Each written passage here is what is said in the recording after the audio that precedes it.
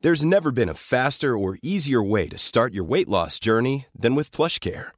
PlushCare accepts most insurance plans and gives you online access to board-certified physicians who can prescribe FDA-approved weight loss medications like Wegovy and Zepbound for those who qualify. Take charge of your health and speak with a board-certified physician about a weight loss plan that's right for you. Get started today at plushcare.com/weightloss. That's plushcare.com/weightloss. plushcare.com/weightloss.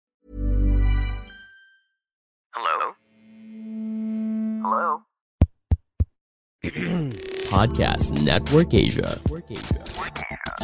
Selamat datang kembali di konten History dari Podcast Hydran. Dan di episode ini kita akan membahas di balik pembuatan episode ke-34 dengan judul Menikah Belum Tentu Bahagia with Mika. Nah, episode ini tayang lagi-lagi ini gue bagi dua. Itu tayang part satunya di 31 Januari 2022, yang part keduanya itu di 2 Februari 2022. Yang di part satunya itu tayang 1 jam 3 menit.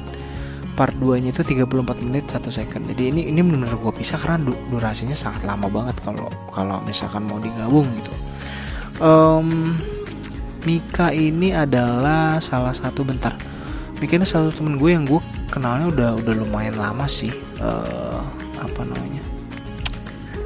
Gue kenal dari dating apps juga.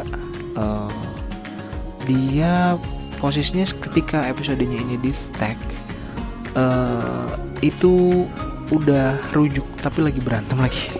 Udah rujuk, jadi sempat cerai, sudah rujuk, terus balikan lagi, tapi sekarang lagi berantem, makanya lagi pisah lagi. Nah, Mika ini sekarang udah punya anak 1. Kebetulan dia kerja di daerah Jakarta, dan dia cerita masa lalunya sih. Mulai dari dia kenal sama suaminya, terus dia udah kenal dari zaman dulu. Dia memang nggak free sex sebelum nikah, tapi setelah nikah dia sempat menjalin relationship. Ya itu semua berawal dari keretakan rumah tangganya. Tapi dia tuh termasuk nikah muda gitu, umurnya dia udah punya anak sekarang, umurnya juga masih muda, bahkan belum lewat quarter life crisis. 25 ya kalau yang nggak tahu quarter life crisis. Nah, dia tuh cerita tentang pernikahannya yang dirasa orang tuh sekarang selalu bilang, lu nikah deh, itu tuh lu akan bahagia gitu, lu ada aja jalannya gitu.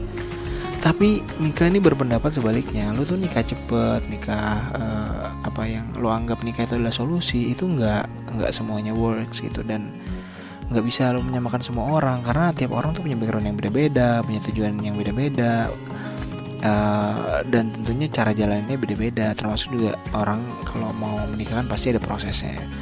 Untuk orang-orang yang emang ngejar cepet, terus prosesnya dipotong banyak, pengennya instan, karena udah mungkin banyak orang berpendapat umur, nanti kalau terlalu tua nanti anaknya kasihan dan bla bla bla bla bla. Orang-orang yang ada di sekitarnya berpendapat dan ternyata nggak bekerja dengan baik juga gitu. Nah, kira-kira masalah apa yang selalu menimpa dia? Apakah keegoisan dirinya, atau suaminya, atau kelakuan dia, atau kelakuan suaminya?